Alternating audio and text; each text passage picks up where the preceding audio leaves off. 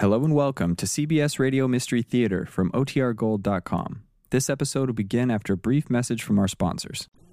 The CBS Radio Mystery Theater presents...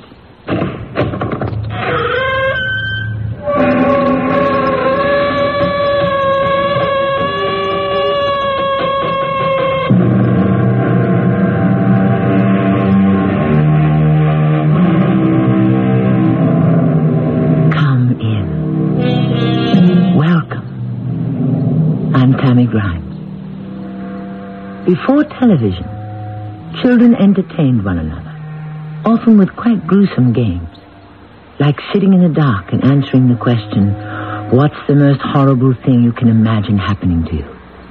The answer usually involved werewolves, vampires, ghouls, and the like. But I've never found such things real enough to be frightening. I believe the question should be rephrased. What's the most horrible thing that could really happen to you? But they're going to kill me. Well, I can't help you. I've got nothing to work with. But you're supposed to be a lawyer. I'm not a magician. So, you're just going to let them electrocute me? I'm innocent. Can't you understand that? I'm innocent. Not anymore. What do you mean, not anymore? I mean legally.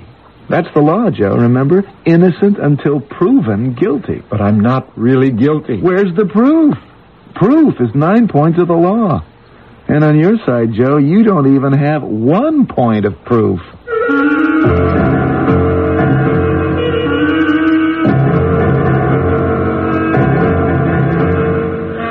Our mystery drama, The Victim, was written especially for the Mystery Theater by Bryce Walton and stars John Lithgow. I'll be back shortly with Act One.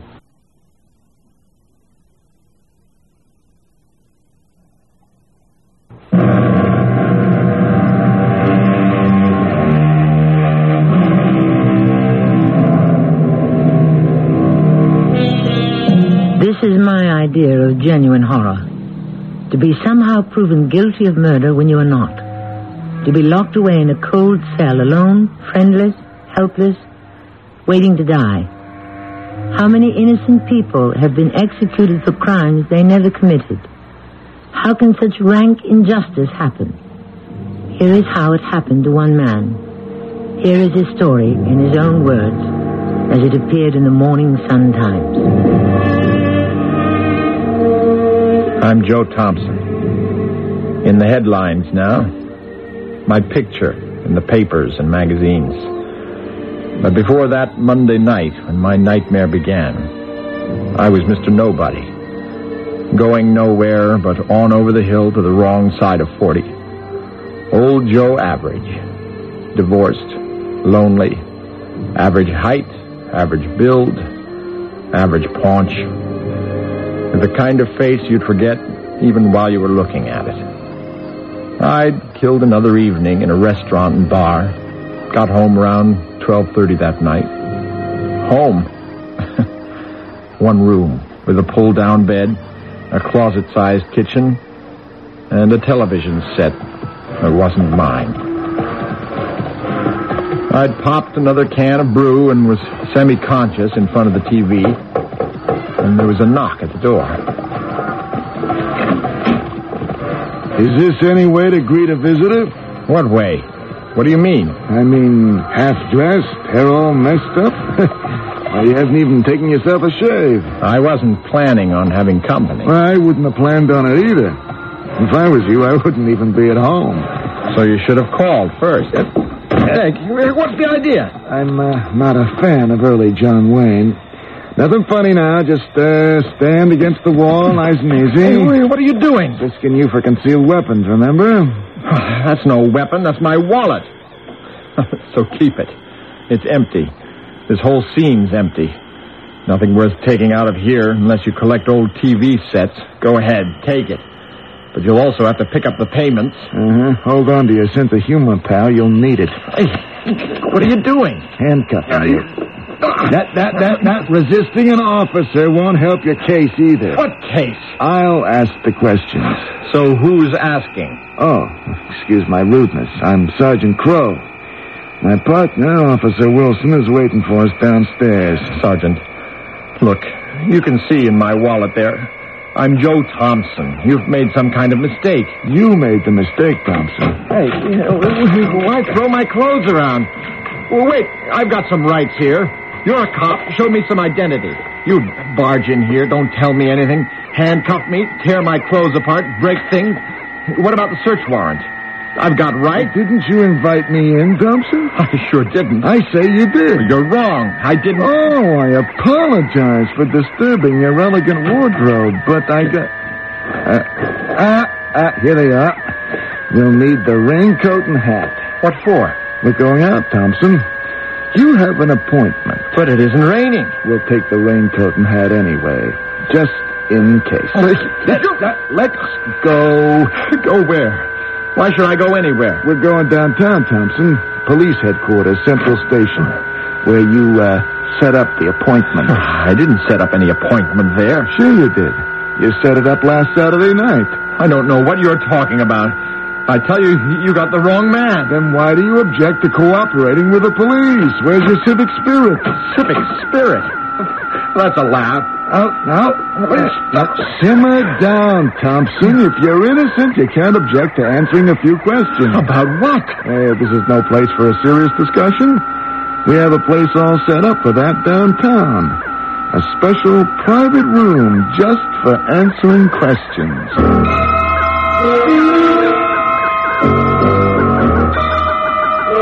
How long have you lived here in Palm City, Mr. Thompson? About 6 months. You married? I was, but my wife thought better of it. You're a drifter. I wouldn't say that. Well, how would you classify yourself then? You don't seem to spend very long in one location. I'm a carpenter, sir. That's my line of work. And hasn't a great deal of your work consisted in standing in unemployment lines? I've put in my time there, yes.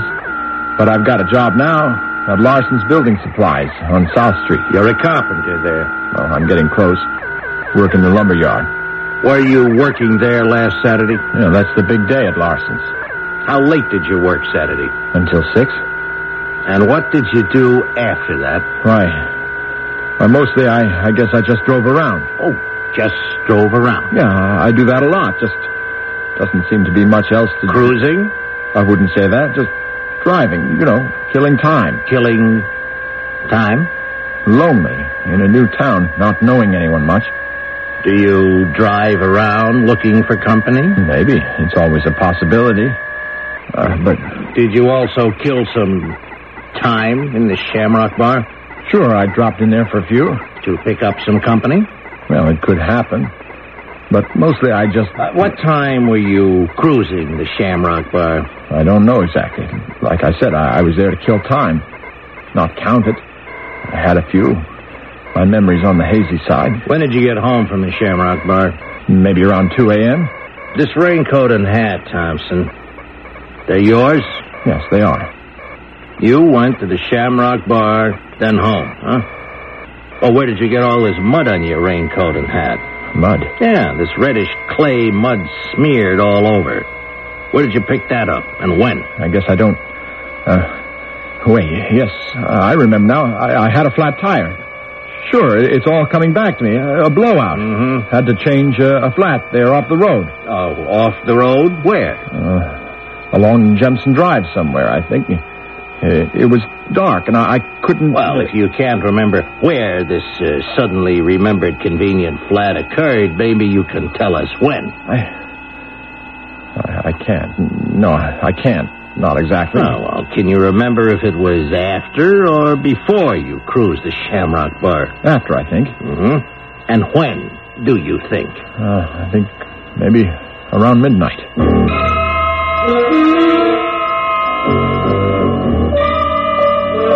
You're Benny Schaff? For 66 years, sir. Your occupation, please. Bartender at the Shamrock since the end of World War II. Is this man, Mr. Thompson, one of your customers, huh? Him? Oh, sure. He's in here every Saturday night. That's his name, Thompson? He was at your bar last Saturday night? That's right. Leaning over the end there. Was he wearing this raincoat and hat? Yeah. Was the raincoat and hat smeared with this reddish clay mud? Not that I remember. No, sir. Well, when did Thompson come into the Shamrock? About 9:30, I'd say. When did he leave? Maybe a little after midnight. Was the girl Dorothy Logan at the Shamrock Bar Saturday night? Yeah, she was.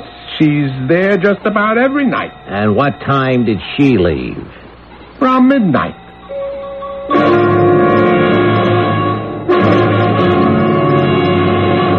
Now, Thompson, do you remember following Dorothy Logan out of the Shamrock Bar a little after midnight Saturday? I told you, no. I never knew any Dorothy Logan. Small, slender, 18 years old, dark brown hair, red sweater.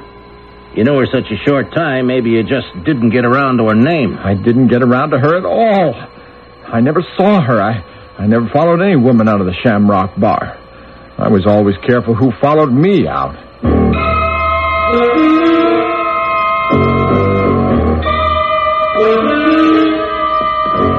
Where are you taking me now? Just down the hall here, Thompson. We have a little theater set up down here for our guests. Little theater? Right. For bad actors. You've got to fill me in. What am I supposed to have done? You can tell me that much. I can tell you what you'd better do. Call yourself a lawyer. Why? Why do I need a lawyer? You guys are weird.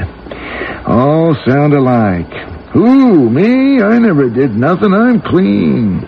The lot of you, innocent as babes. Some of you really think you are innocent. That's what's really weird. I'm not weird. I am innocent. Here we are, Thompson. Now, just step up here between these two gentlemen.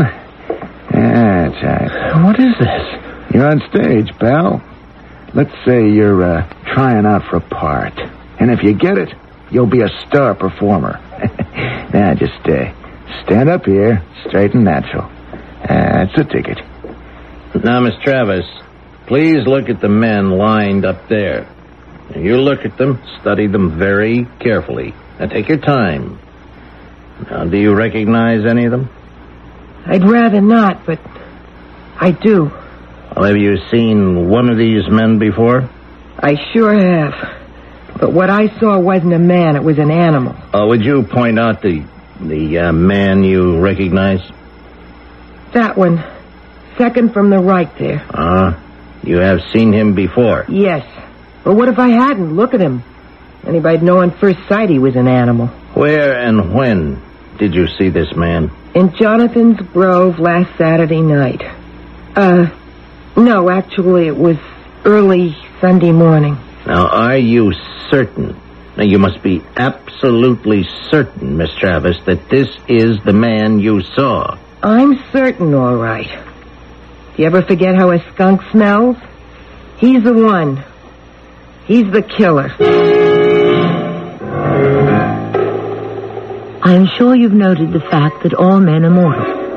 This is most fortunate, at least for mystery stories, where anyone can be a victim, don't you see?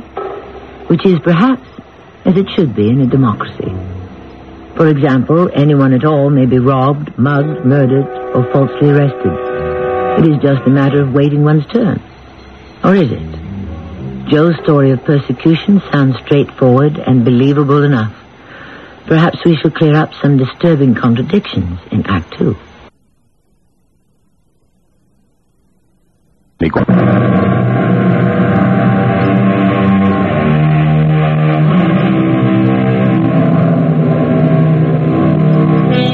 Joe Thompson's continuing story of persecution as it appeared in the Morning Sun Times rings with undeniable conviction.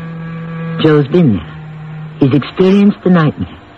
Joe knows firsthand the depths of terror, the terror of a small and innocent man found guilty of a murder.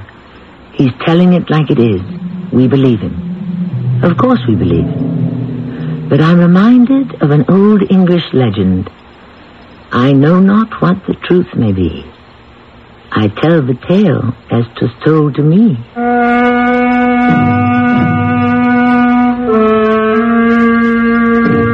I kept telling them the truth. What else could I tell them but the truth? But nobody believed me. Nobody even bothered to listen. Nobody cared. I was presumed guilty of murder. And who cares about murderers anymore, right? Let's care more about the victims, right? Sure, fine. That's just dandy. I'm on the side of the victim. But I was the victim. They couldn't see that, though. All they could see was Dorothy Logan and the need to nail somebody to the wall. You followed Dorothy Logan out of the Shamrock Bar Saturday night or early Sunday morning.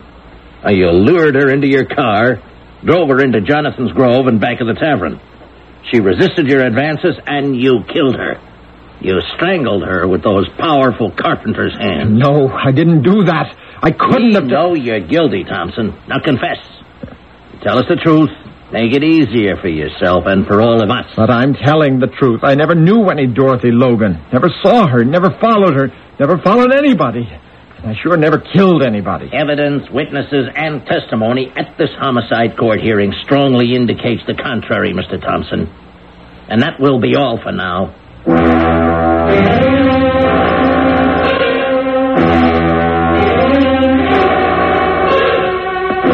This way, please, Mr. Thompson. I'll show you to your room.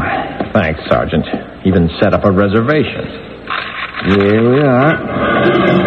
Sorry we have nothing with a view. How about a mattress? Mattress will be along. No mattress cover or bed sheets, though. Why not? Some of our guests have hanged themselves. Wait. Please listen. And believe me, somebody has to. I didn't kill that girl. I couldn't kill anybody. No one in here has ever been guilty. No one's ever killed anybody. But himself. Sure is weird. Oh, forget it. So what's next on the Law and Order program? Well, your case goes to the grand jury, and like I said, you better get yourself a lawyer. I can't. I told you that. I can't afford any lawyer. Well, then I hate to tell you this, but you'll be assigned a public defender, a second or maybe third-year law student hoping to learn something, maybe pick up some experience. And what you're getting is a born loser named of Hal Mark.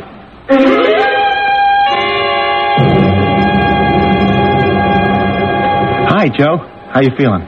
You'd be Hal Mark. Right on. I've been assigned to your defense.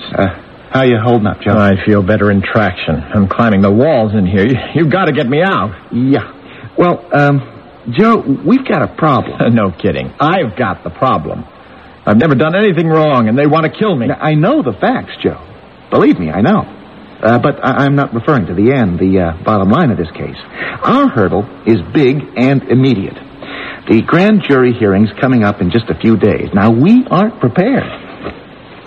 I have here a copy of your homicide court proceeding. Now, I have slept with this report. I've turned it inside out, and it's a hang-up. If you were a doctor, I'd figure I had terminal cancer. I got to level with you. There's no evidence here in your favor. Nothing. You're supposed to find something. Well, you give me something to work with. Like what? I didn't kill Dorothy Logan. I wasn't there. That's it. You see, your word. That's all there is. We have to have some positive evidence, some kind of alibi. Witnesses. Okay, like, maybe someone saw you changing that flat tire. Someone stopped to offer a hand. Anything. And there wasn't anybody. Nobody stopped. Well, just driving around? Who knows? Did you stop for gas somewhere? A filling station attendant? No, I didn't need any gas. Oh, boy. You know, I can see just one way out for you, Joe. Don't tell me. Plead guilty. What? When you go before the grand jury, plead guilty. Throw yourself on the mercy of the court. Mercy? What mercy? They want to kill me. I can't help you. I got nothing to work with. But you're supposed to be a lawyer. I'm not a magician. So you're just going to let them electrocute me? I'm innocent. Can't you see? Can you understand that I'm innocent? Not anymore. What do you mean, not anymore? I mean legally. That's the law, Joe. Remember? Innocent until proven guilty. But I'm not really guilty. Well, where's the proof? Proof is 9 points of the law. And on your side, Joe, you don't even have 1 point of proof. Yeah, I'll stick with you to the end. I'll try to dig something up, but... spare me. I don't blame you for being uptight. I understand. If I was in your shoes, I'd be shaking in them forever. But you're not getting rid of me. I'll be there at countdown. So stick around. Take notes while they cut me up. And hope I last until your final exam.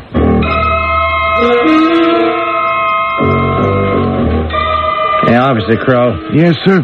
What was the defendant's attitude on the night you questioned him at his apartment? Oh, his attitude was very hostile, very uncooperative. Mm-hmm. He resisted arrest. He insulted an officer. What officer? How? Oh, me, sir. He accused me of not telling the truth. You found this raincoat and hat in his apartment, huh? Yes, I did. Well, have laboratory tests been conducted on his raincoat and hat? Yes, they have. What were the results of the analysis? Well, the mud found all over the raincoat and hat is identical with the mud found on the body of the murder victim, Dorothy Logan. There's no question. My memory's never failed me in 66 years, and I remember him being in the Shamrock drinking at my bar Saturday night. And you still remember when he left? About midnight. And you still remember when Dorothy Logan left, huh? About the same time. Maybe a little before. I get a lot of customers on Saturday night. And when the accused left the Shamrock, you didn't see any mud on his coat and hat? Not that I remember.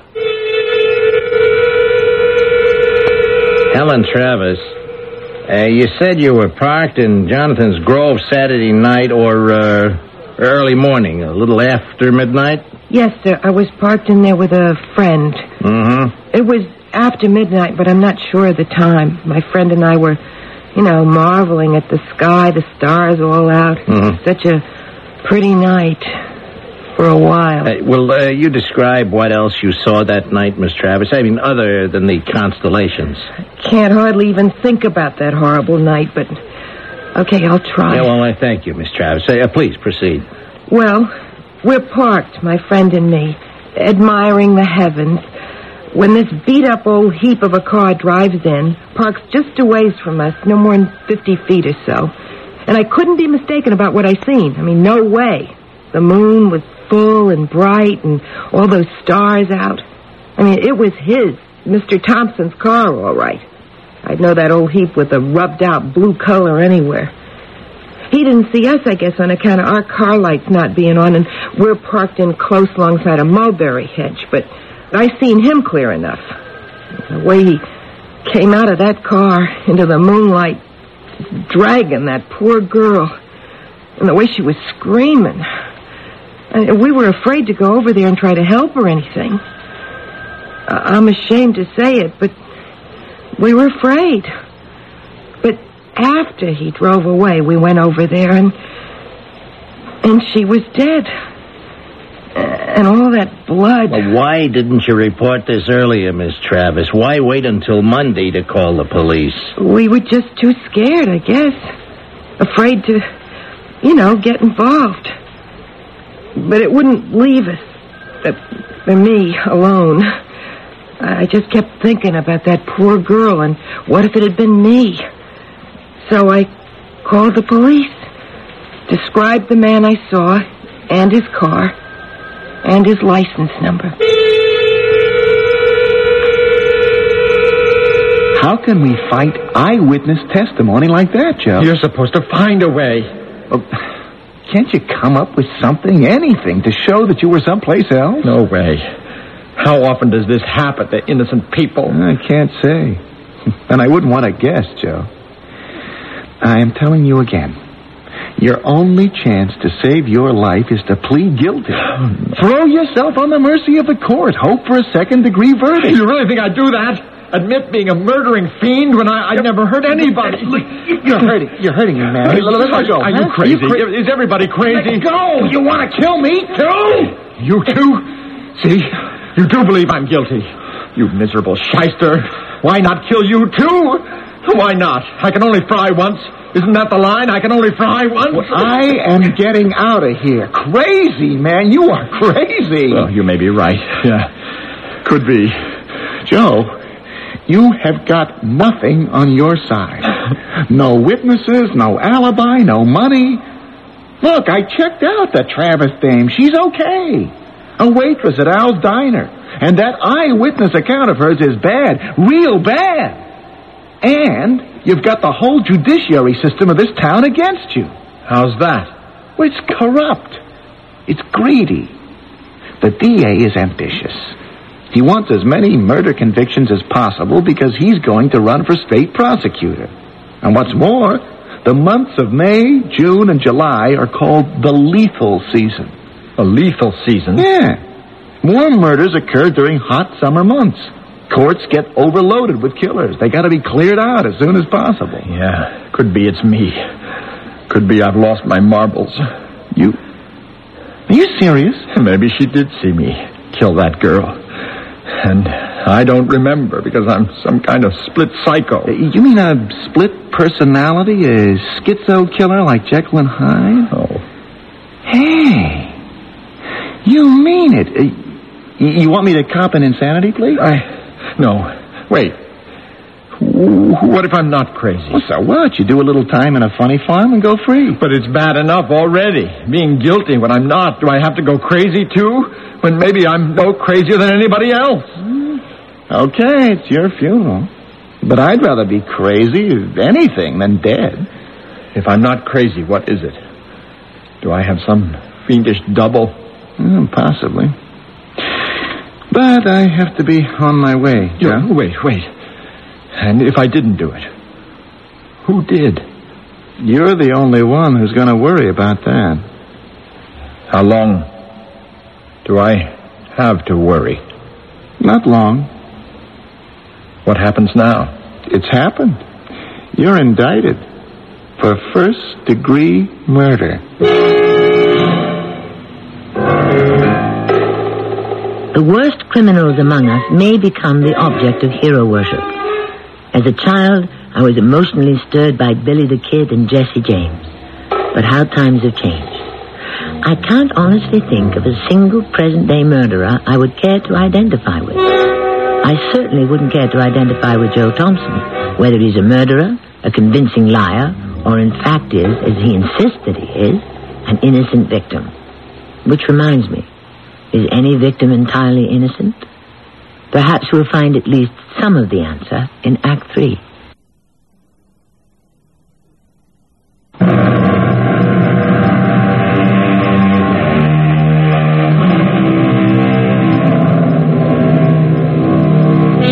People still insist on reading newspapers and listening to the news. Most likely because they desperately need to be assured that something, somewhere, is happening to somebody.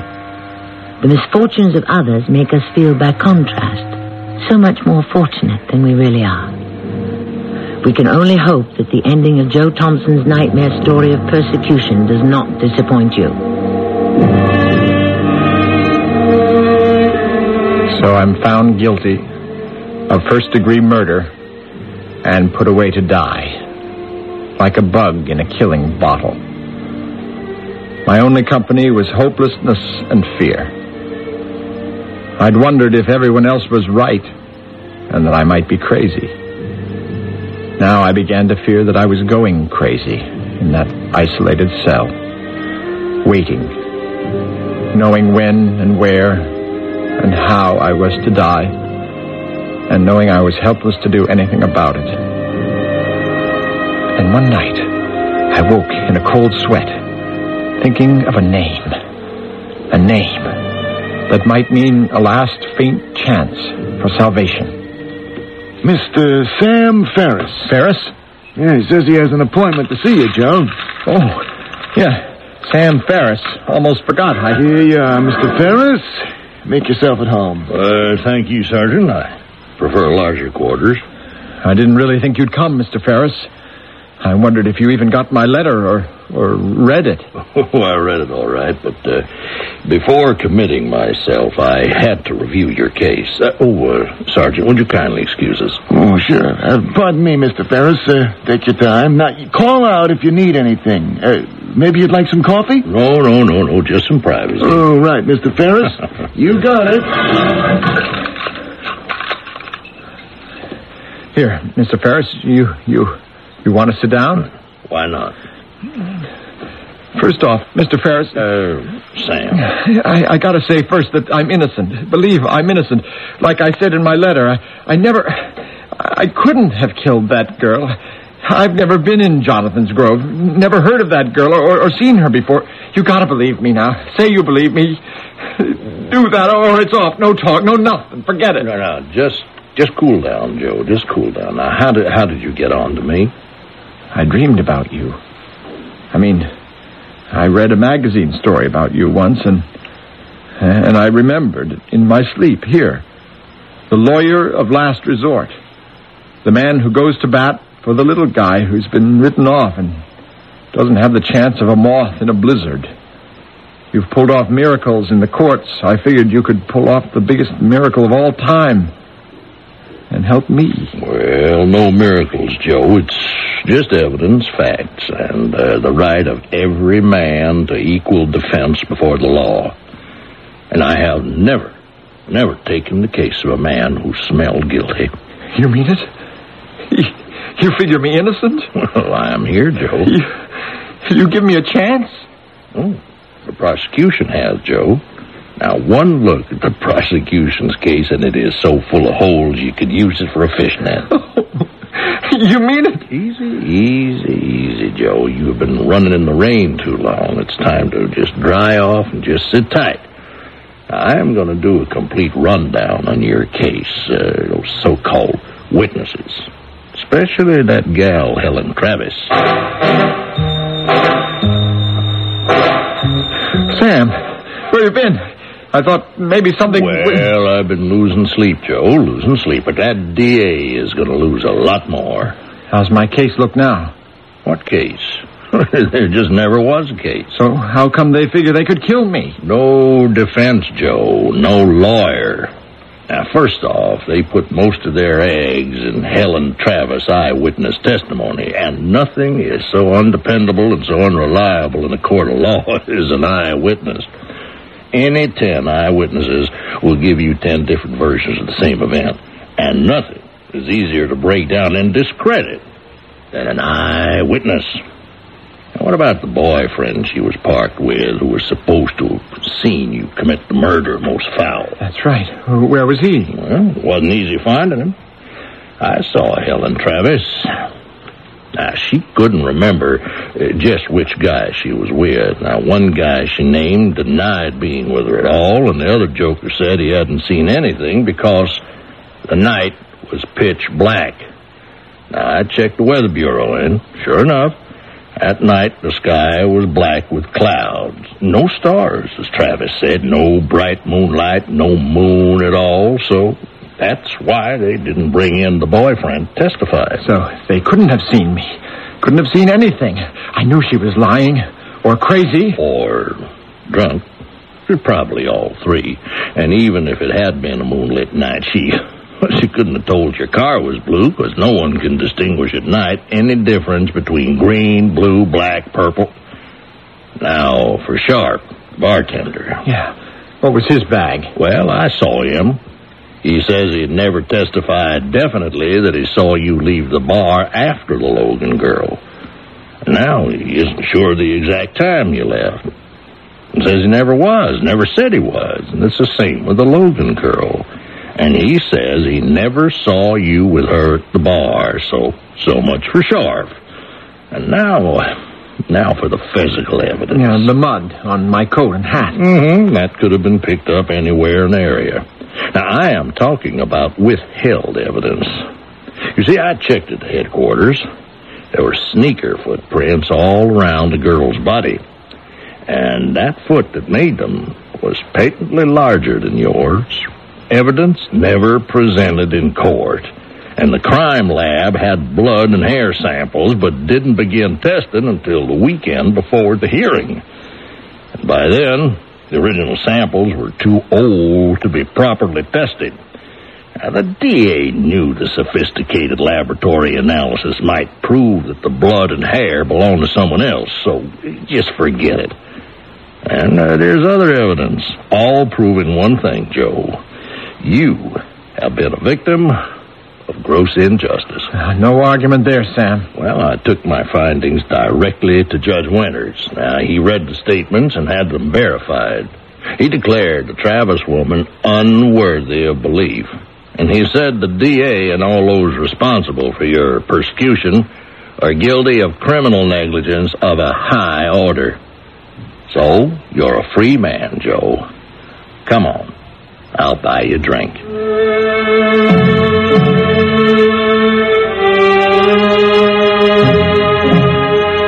So there, on the razor's edge between life and death, I found salvation. How many other innocents have been unjustly condemned? No one knows. I only know that I could be dead and buried in a dishonorable grave for a crime I could never have committed. I only know that eternal vigilance is still the price of liberty.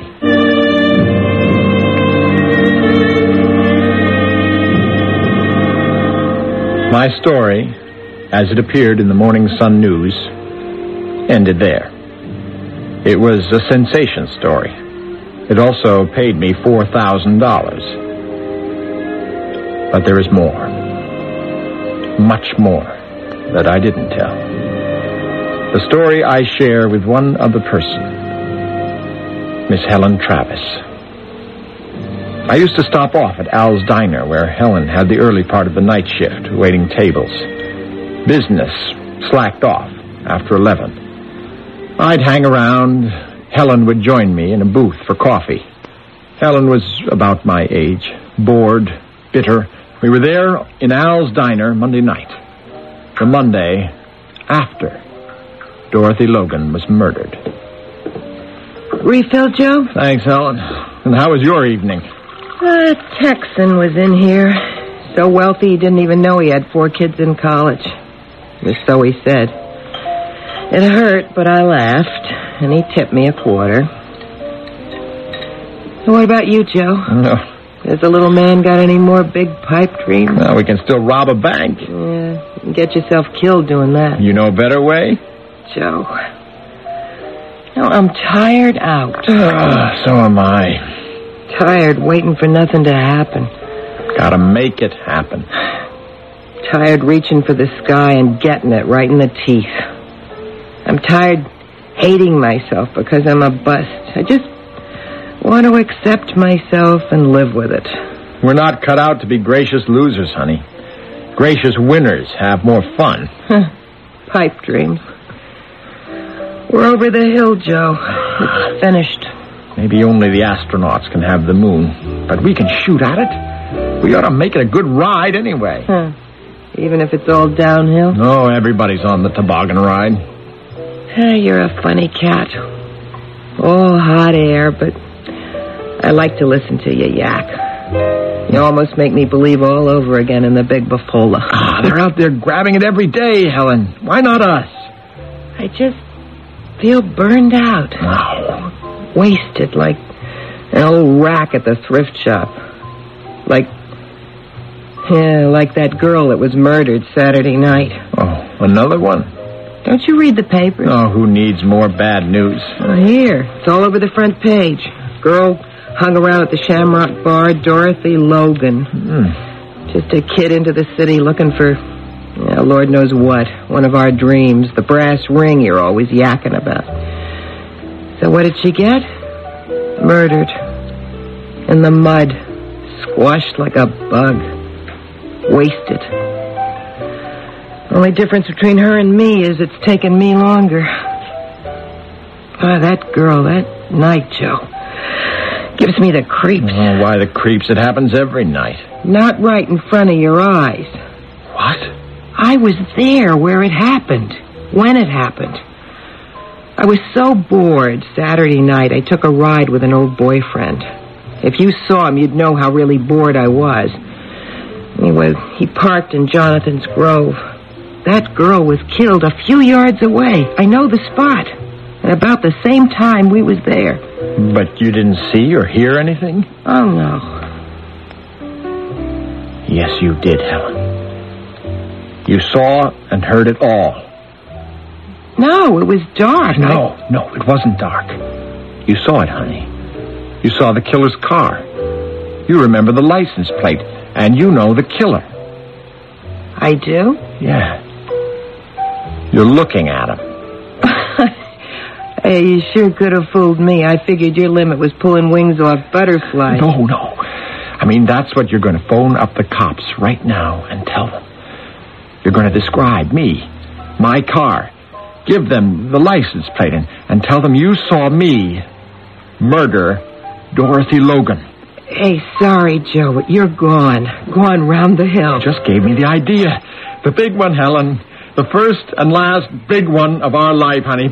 Because if they're big enough, one is all you'll ever need. Now listen. And do what I tell you. And all you have to do is stick to your story. And when it's over, we cash in.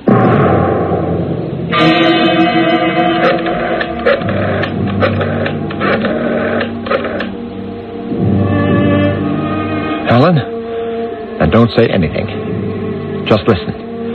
We have to be careful about seeing or talking with one another for a while. It's called collusion. I'm sending you some money and a plane ticket to Acapulco. I've set up reservations for us at the Hacienda del Lobo. I'll see you there next Saturday night.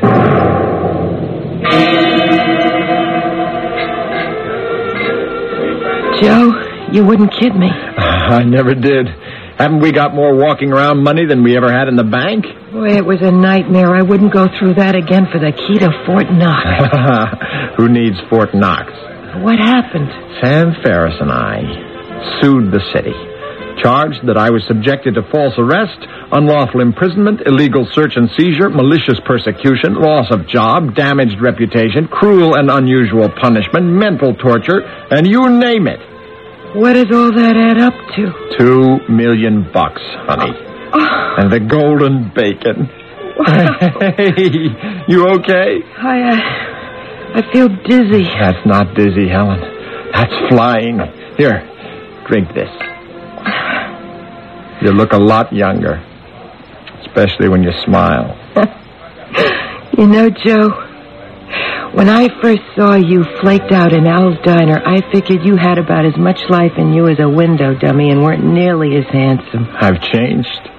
You're beautiful, Joe Thompson. Just beautiful.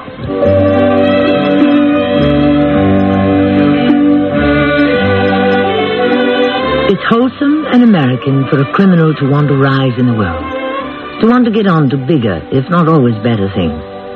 However, I hope this success story doesn't inspire you to do likewise. I'm not even sure to what degree our hero is a criminal.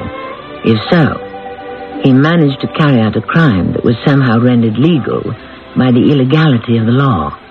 I shall return shortly.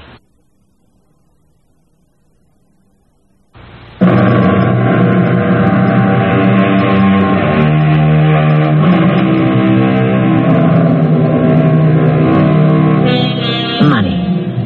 In large quantities, it is frequently appealing. For this very reason, long sentences have been designed for grand larceny. Money persists in being a problem. They say it isn't everything, that it's the root of all evil. Then there are those who consider it eminently worthwhile, or who at least feel that they deserve the chance to decide for themselves, whatever the risk. I should like to look in on Joe and Helen Thompson one day, and perhaps find out if it was worth the cost. Our cast included John Lithgow, Russell Horton, Terry Keane, and Earl Hammond. The entire production was under the direction of Hyman Brown.